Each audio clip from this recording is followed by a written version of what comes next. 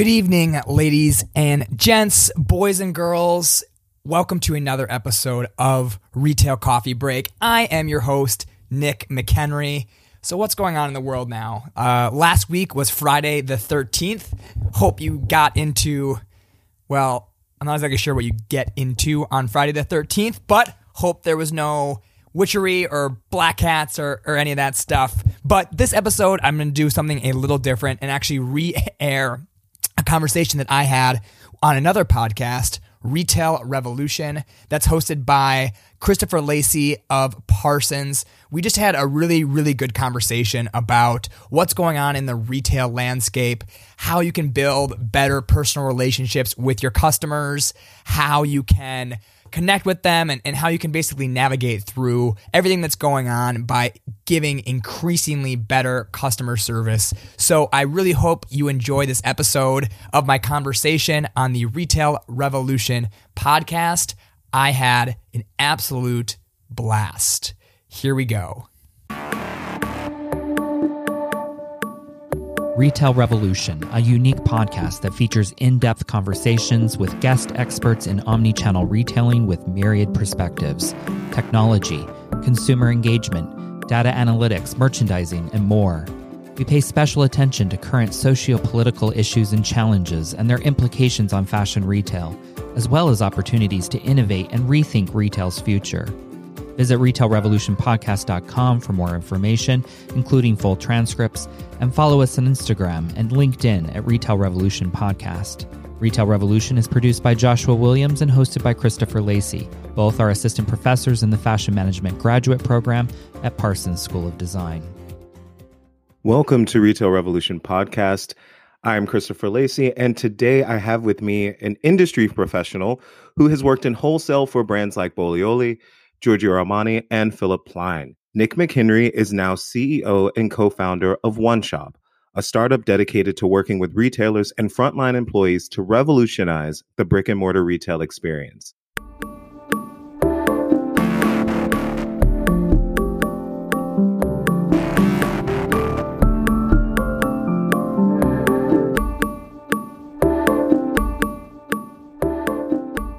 Nick, welcome to Retail Revolution. Thanks for having me, Chris. I feel like this has been a long time coming because you actually have been a supporter of us. Thank you so much since like episode 1. I love the podcast. The podcast is great. And I listen to yours. We'll talk about that later as well. So, Nick, you have a great story. You and I are quite similar, and that's why I'm excited to have you on today. So, can you tell our listeners about you? Yeah, absolutely. So my background in fashion and retail is, I think like most people, unique. I think everyone got into retail, maybe accidentally or purposely, but everyone has sort of a unique background. So I would say I fall in the accidental category. As a teenager, I didn't really know anything about retail. My first job was actually in retail, but that was just because it was the only job I could get. I was a door greeter at PacSun, just basically stood there and said, hey, to everyone that walked in, which was amazing. I was like, oh man, I'm getting paid to just like say, hey, what's up? How's your day going? But I actually wanted to be a musician as a teenager. I was a full-time touring musician at the end of my teens. Not successfully, but I did tour the country full-time. And at the time, it was kind of the MySpace era. And with that, as a musician in the MySpace era, like 50% of your job was playing music and 50% of it was putting the show on. So there was a lot of like photo shoots and shopping and stuff tied to that. And when that all ended, I had no idea what was next for me. So I, by default, went back to school and kind of just stumbled into fashion retail from there. And I was like, man, I had no idea what this thing was. I did not know anything about it. But when I got into it, it immediately felt right. I moved to New York, got an internship in PR at the time, actually, because it was the first thing I thought. I liked marketing for my band. PR seems cool. Fashion seems cool. When I got into it, I realized it was the thing I had been looking for my entire life. It was just this niche community of people that loved customer service and loved the shopping experience, and the whole industry itself just like took me over. So I spent basically my early 20s kind of navigating. I did school full time and worked full time, had a ton of internships across some great companies, eventually transitioned into wholesale, where I spent the majority of my career, worked for some of the brands you mentioned. I had a great time doing it, got to spend a ton of time in a lot of great retailers, traveled the country, traveled some of the world. And then last year started my company, One Shop, where we exist today. The thing about being someone who was in retail or wholesale, you kind of never think that you're going to start your own company. I know I didn't. I had like a thing where I'm like, I should do my own thing. But now, we're both in this spot where we've started our own gig. Yeah. You are full on at One Shop. And I'd love for you to talk about what One Shop does, your thought process to even wanting to start One Shop.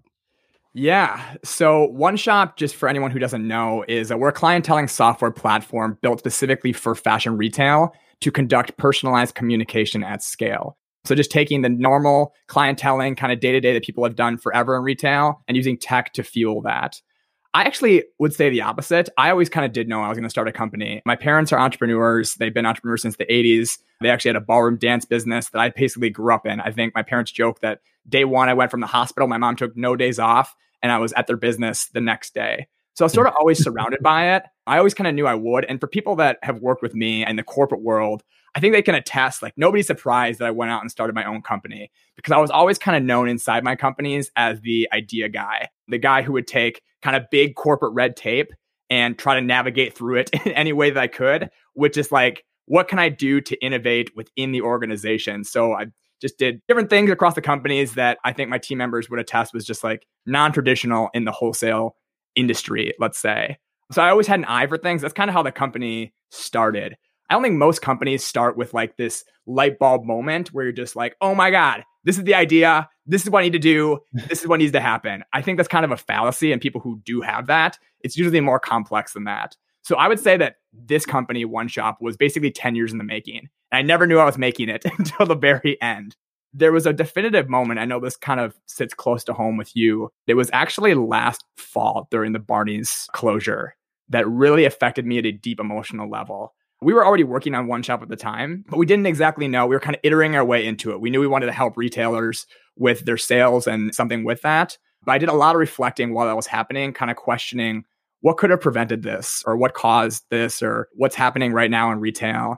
And I connected the dots when I was talking to people in the industry like yourself and figuring out all of that stuff where I traveled to stores about 30% of the time when I was in wholesale. And every store, anyone who wholesale knows, you kind of have this like rhythm of what questions you ask the people on the floor when you get there. What's selling? How's business? How's whatever? You kind of just create small talk around the business. And for probably the last 5 years, I've been getting consistently not negative responses, but challenge responses. Ooh, business is challenging because of the rise of e-commerce. Customers are coming in less. They're coming into the store less often. My customer who used to buy X dollars is now buying Y dollars. And the one thing amidst all of that, though, that reigns supreme is like, well, what is working? And the consistent answer I always got was clienteling or some nature of it. It's my relationships with my customers. How deep on an emotional level can I understand them and fulfill their needs? And then the second step to that was, okay, what's out there right now? And I have literally a notebook filled with these things about ways that people hack together their clienteling right now, from Post-it notes to a physical black book to a little bit more technical, like Apple Notes or reminders in your calendar to follow up with people. I just saw this opening, and that's kind of where we slid in and wanted to help facilitate specifically fashion retail with this practice. As you've done this now and you're engaging with retailers through One Shop, what is the change that you're seeing between frontline employees now in stores and customers, especially, we're reopening things back up after COVID-19. So there definitely is a different psychology that's occurring. Yeah, I think that with this whole thing called COVID-19, a lot's been changed. And I don't think it's a secret in the industry that basically innovation and the industry has been pulled forward. Some people say 10 years, some people say 5 years, but it's been pulled forward a lot. I think one of those trends that's been pulled forward is your frontline employees are what the customer relates to. Yes, they might relate to your brand as a store, but they relate to the person behind the cash wrap that they interact with when they go to the store. And because of what's happening with COVID-19, I think it's actually less about purely selling right now. Okay, you come in, what kind of pair of shoes can I get you? I think it's shifted now to a much deeper relational basis of how are you doing? Are you safe? Is your family healthy? How are things going with work? And then after that, we just happen to talk about what shoes you're looking to buy today. I think that's shifted a lot in the last 6 months. Yeah, one of the things that I feel a lot of brands don't get is this relationship that's been established between an associate and whomever they work with is extremely important. And so this idea of not understanding kind of the stress that the associates are also engaged with, like on their own level, and then the stress that the customer is also feeling. What is that experience like when now they're together in this space? And obviously the customer really does care.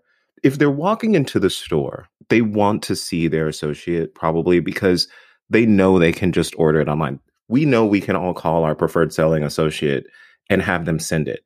But for us to walk in, it means something else. And we can't kind of like gloss over that. Like the associate population doesn't matter in that way, which means it's changed the way clienteling looks also, right? Yep. But when you look at it as your organization now, how do you feel like it's compared to what we've been used to seeing when it comes to clienteling? I think you touched on a lot of interesting points right there. And the one being how the organization treats the relationship between the customer and the salesperson and the associate. As you go higher in luxury, this gets a little bit more loose. If you go to the very luxury stores on Fifth Avenue, they understand that their top salesperson kind of like don't own their customer, but they have a very strong relationship with their top customers. That as you go down market, it starts to loosen a little bit. And the reality is stores are going to need to adapt and allow their salespeople to own that relationship more and more, in the sense of when I go into a store traditionally in the clienteling arena, the normal message that I get if I buy something in a store is not from the person who helped me. The normal messaging that I get is a corporate communication. If I buy something in a store, technology as a whole has been set up to communicate from the store to me. Thank you for shopping. Here's another promo for what will get you to shop next time. And I think where the world is moving is to really cherish that relationship that just happened on the floor between the salesperson and the customer, and allow the salesperson to personally communicate with that person themselves, maybe in addition or in lieu of the corporate communication. So to say, hey, Chris, thank you so much for coming into the store today. It was awesome helping you. I really loved hearing about whatever you did last weekend. I think at scale, technology is going to continue to exist to fuel that, as opposed to just email automations and at risk of saying something controversial or whatnot, boring corporate communications. Well, it is. And, I've thought that for years, working in luxury retail side for so long, and that idea of clienteling. I'll never forget. It was actually in 2000. I was working for Hugo Boss. And at that time, Hugo Boss was owned by Harry Rosen, the company based out of Canada. Yep. And they had done a research in 2000 that showed that clients, when they heard directly from the associate that they had worked with, within 30 days after that initial purchase, it prompted them to go back in and shop again. That still holds true today. Granted, we move at a faster pace. So like when I was building out clienteling and training and development programs, it was like, let's shorten that. Let's see what that looks like with the associate reaching out. But we saw multiple times that people shopped again when it came directly from the associate and not from the company. To the point where I was like, we don't need to send these anymore. We don't ever need to send an automated email. Like, just stop. We could take this money and we could take this time and put it into something else to make it easier for the associates to reach out. Which brings me to, you brought up a great point. Madison Avenue, Fifth Avenue, Rodeo Drive, Michigan Avenue, all of the great avenues, the streets, the luxury spots, even multi-vendor stores, associates know their top clients. They know that, well, that's how it is. One of the things for me was getting associates to look at their developing client, the ones that weren't at the top, but how do we get past your top 25? Are there technologies out there today that can help with this? Because this is going to be extremely important, because the true luxury consumer, they're not going to stop shopping, right? They aren't. But we do have to talk about this aspirational client that may not be getting connected to just because they get lost in the weeds and the associates don't think about it. Are there ways that we can do this so that we can get the desired results that brands want and gain this business back? Yeah. I mean, I think you just hit on a super, super critical point to what's happening right now. To answer your question in terms of what technologies can help fuel this at the store level for all these streets you mentioned, of course, One Shop is set up to do exactly this. But really, it's not just us. Traditionally in retail, the number one point of customer data has always been the point of sale. And that's one of the things I think the industry is lagging on versus other industries, is the point of sale is still the dominant cache for all of this information and data they're getting from customers.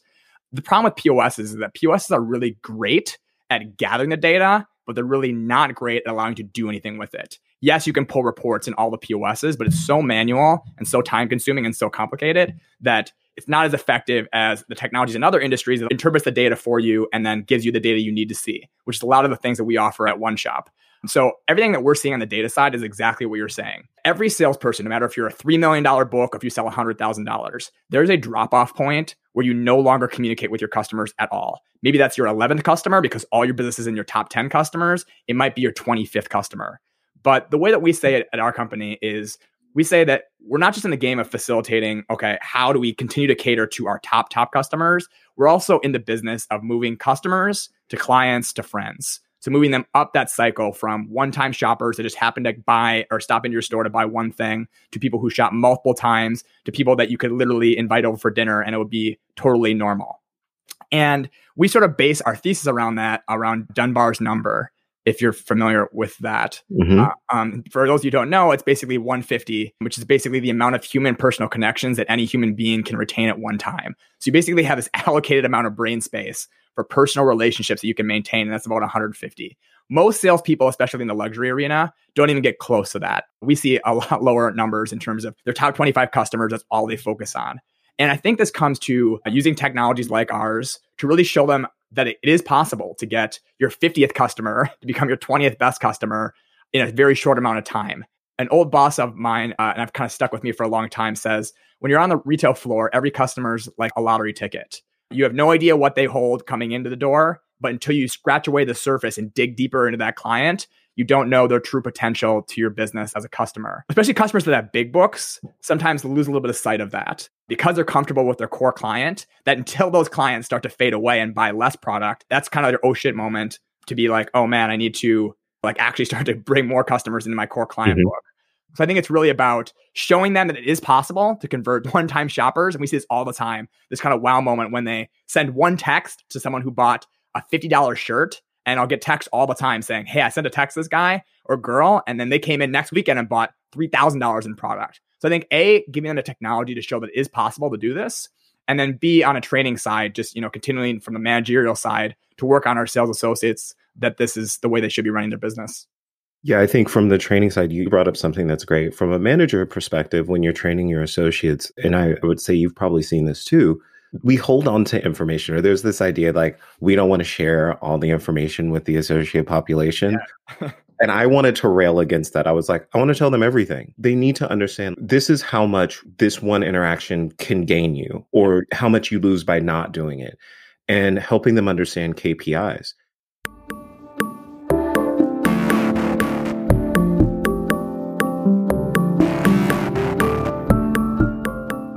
When we started talking to associates about conversion, those daily reports that would come out and said, it's like, this was our conversion and this was this, like really getting them into what the business means makes a complete difference, right? Yep.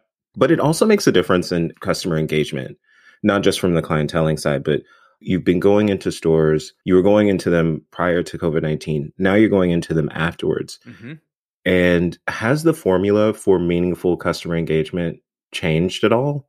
Or is it pretty much the same? Do you still feel as it was before? So I'm going to say that the formula has not changed that much. But what it has changed is it has made what I'm going to call people's poor clienteling practices before COVID no longer work post-COVID. What I mean by that is poor clienteling practices, in my opinion, pre-COVID was being 90% sales-driven in your communications. We have a new trunk show. We have a new product. Come buy my stuff. And just continuing to hammer your clients with that kind of information.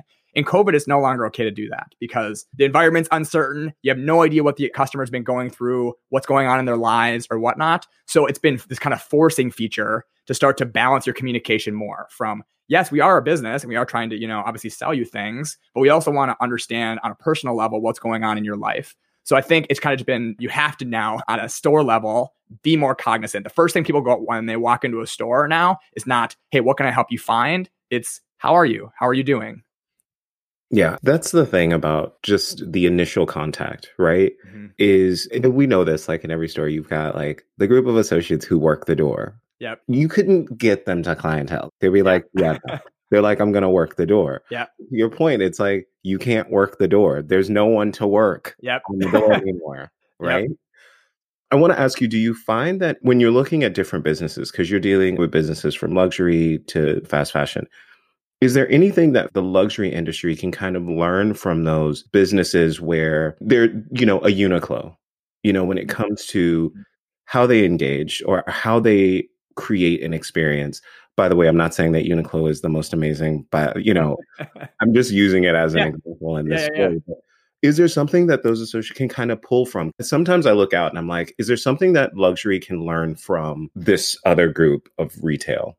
So that's a really good question. I'm going to sort of sidestep this a little bit and say what I see more so in terms of what can luxury learn from other types of retail. And I see it more on the size of the business and how corporate the business is. I think that corporate retailers like the luxury on the Fifth Avenue side or the monobrand stores can learn a lot from the smaller boutiques, whether they're selling gifts on your corner store or if they're selling luxury at a very boutique level. The reason being is I find that even with the stores that are doing huge volume at these corporate stores is the smaller retailers, just by nature of them having less customers and less business, by default are a little bit better at creating this environment of home. When you go into their store, it feels like home. Yes, they're buying stuff. Yes, there's commerce happening, but it's almost everybody who walks in there. They know everybody's name.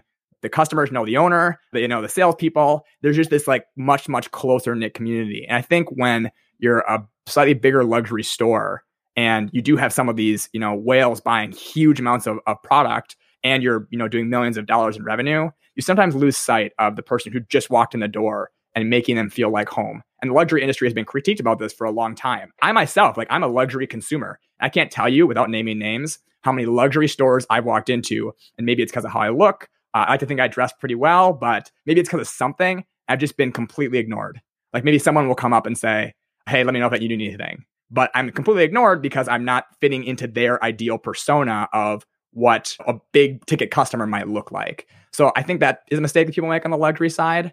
And then vice versa, luxury has always been the service that they do give to their top customers. I think every business can replicate that. Take the best service you give to your number one best customer, your top 10 customers, and how can you mimic that in a non-luxury store, in a smaller luxury store, in a boutique, and just basically equip your team. This is where technology comes back into it to give a higher percentage of your customers that level of service. Yeah, I think to add on to you is for me, I always looked at luxury like we would train people for years. And this was something I challenged and I didn't want to talk about product. Yeah. Because I knew that what we did for our product was amazing. And the thing I would always pull from even a smaller store, even a contemporary business was they knew that their product wasn't the best product in the world. Right. That's not what they were selling you on, right? What they were selling you on was a feeling you had when you went in. And so I always wanted to pull that and bring that into the luxury space because it was like, relax, like calm down. It's okay. But I also think there's something that goes with that, which is we don't consider the socioeconomic backgrounds of our associate population sometimes either. Mm-hmm. And we will recruit someone from maybe a Banana Republic into a Gucci. And we recruited them because they gave amazing service to us. We mystery shopped them and they did a follow-up. And so now you have this person that's used to selling jeans that are $89. And now you're saying, yeah, now you're going to sell a $2,000 handbag to someone. And we had to forget that's a scary moment. Like, when we talk about like engagement and how to make them feel comfortable enough to sell to somebody, I don't know how many of our listeners have sold something that's $5,000 to somebody. I know the first time I did it, I was like, wait, you just have $5,000 for this piece of leather? Yep. So, that changes the mentality. And I want to ask you, like, how much do you think that's impacting service levels as we continue? Because we're going to see some erosion in the economy, right? Mm-hmm. And will this stress of not having the money of what you're selling impact that experience for the associate and customer? Well, I mean, I would say that the luxury customer in its purest form is always going to have money. It's not going to be an issue of, oh, can I afford this? If you're buying a $5,000 bag, you're not really going into the store like, oh, can I afford this $5,000 bag or not? The one part of the luxury market I think will be affected is the aspirational customer. The customer who has been saving up or wants to put on their credit card, no matter how you look at it, to buy that Louis Vuitton bag or buy that Gucci bag that they've been seeing on Instagram. That's the customer that I think will be the most affected. But the one thing that I think, well, first of all, I think that people need to be more cognizant across the board of people's socioeconomic situation or their economic situation that they're in right now. But the thing that I've seen that's been super interesting across what's happening right now is that it actually is, I think, less about product than we've all thought. Of course, a good product is the core of any business. You need to have a good product for people to come in. But I see day in, day out at the luxury level and at the non-luxury level, people shopping at a store that don't need anything. And I mean, right now, there's been categories of things with us all being at home that we don't need anymore. Most of the fashion stuff, nobody really needs right now. But I see every single day people shopping at stores on the customer side saying, I don't want you to go out of business. I want to shop with my salesperson because I want them to keep a job. I want to shop at this store so they stay open. So I think if the customers are willing to do that, to support our stores and make sure that they're staying open at a brick and mortar level because they're seeing the news about everything that's closing, we deserve to give them the same treatment in repayment. So understanding, okay, where they're at, where can we give them value-driven product versus price-driven product, and kind of just serve their needs in that way. What is consistency for you when it comes to customer experience? There is this idea of consistency in service that is also personalized. Mm-hmm. I'll tell you, I have this thing against using the term personalized. I have a whole thing on this. Actually, I'll briefly mention one of the things that drives me crazy about personalized service is because people think that it means that you're suggesting items for me. Yep. View us via some platform that I might like. And I'm like, I'm not going to like it, so don't suggest it. That's not personalized service for me. Yeah. So I want to ask you, for you, how do you define consistency in service that is also personalized today? That's a really, really good question.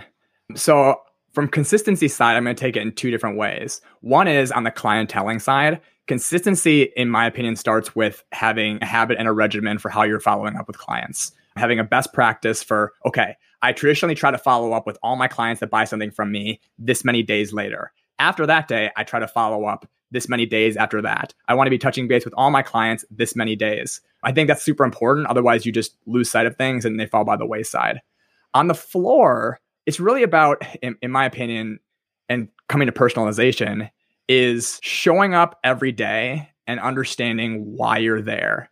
For some reason in the fashion industry, I think we've lost sight of what we're actually doing. I think it's easy in fashion, to your point about suggesting things to you about personalization, is that we are the style gurus. We know all the product and about everything. So you're going to come in and we're going to show you what you should be wearing. And really, even clienteling, the word itself, is retail and fashion's ability to kind of like make this thing sexy or cover up. We're just in sales. And to me, what is sales? Sales is asking questions, listening to the customer's needs, and trying to best understand what those needs are and fulfill them. So I think personalization in its essence is actually empathy and understanding, and less so much about, okay, how can I create a different experience for every single person? If 10 people want the exact same thing, because that's their needs, that is personalized service, because you understand who they are, what they need, and what they want out of that experience. I think personalization, I agree with you. It's like, how can I create a million different things at the same time? It's like, that's not personalization. Personalization is being personal to you, understanding what you need and fulfilling that. You put that in perfect words. I just finished reading Retail Pride by Ron Thurston, as I know you did too. Mm-hmm. And when I was reading it, it made me think about when I first got my retail job. I got it because I liked talking to people. I was 17 years old and sauntered into Armani one day and was like, hey, I want a job. And I don't know for what reason they were crazy and gave it to me. And there I was working at the mall. But it wasn't so much that I loved clothing. It was that I liked engaging with people and experiencing them in a different way. And I think we lose sight of that sometimes because the industry is always drive for results. You're only as good as yesterday's numbers. Why didn't you beat last year today? Yep. It becomes such a thing where we drive the personalization out of it. Yep. Exactly. Right. And then we'll do these crazy things and be like, people are saying they're not getting great service. They aren't, because we don't talk to our teams about just being people. Hopefully through One Shop, businesses and organizations can start to move in that direction. So good luck on that, please, sir. Can you do that? That's what we're setting out to do. I mean, that's really our mission and what we do every day to achieve.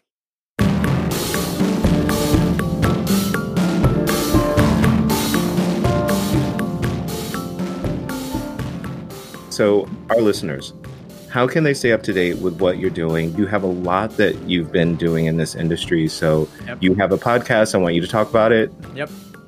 Yeah, so we have a podcast. I have a podcast, I should say. It's called Retail Coffee Break. It's meant just to be a casual conversation, kind of like what Chris and I are doing here, just about the industry, everything that's changing. We're in a unique situation where literally, even if you have 50 years of experience in this industry, you don't know what's going on right now because it's never happened before. So we're in this just like unique situation about the future of the industry that we all love. So it's really just about having communications with people that are industry leaders, as well as people who are on the front lines that literally check in every day on a sales floor to service their clients, just about what's going on and their perspective on those things. I'm super active on LinkedIn. You can also find me, Nick McHenry, on LinkedIn. And then it's Nick McHenry literally everywhere on social media, and Join One Shop everywhere on social media. Yay! Nick, this was such a great conversation. I'm glad you were able to have time to chat with us today. And I look forward to keeping up to date with you. Likewise. Thanks so much, Chris. Take it easy. Yep. See ya. Thank you for listening to this episode of Retail Revolution. A very special thank you to everyone who has helped make this podcast possible.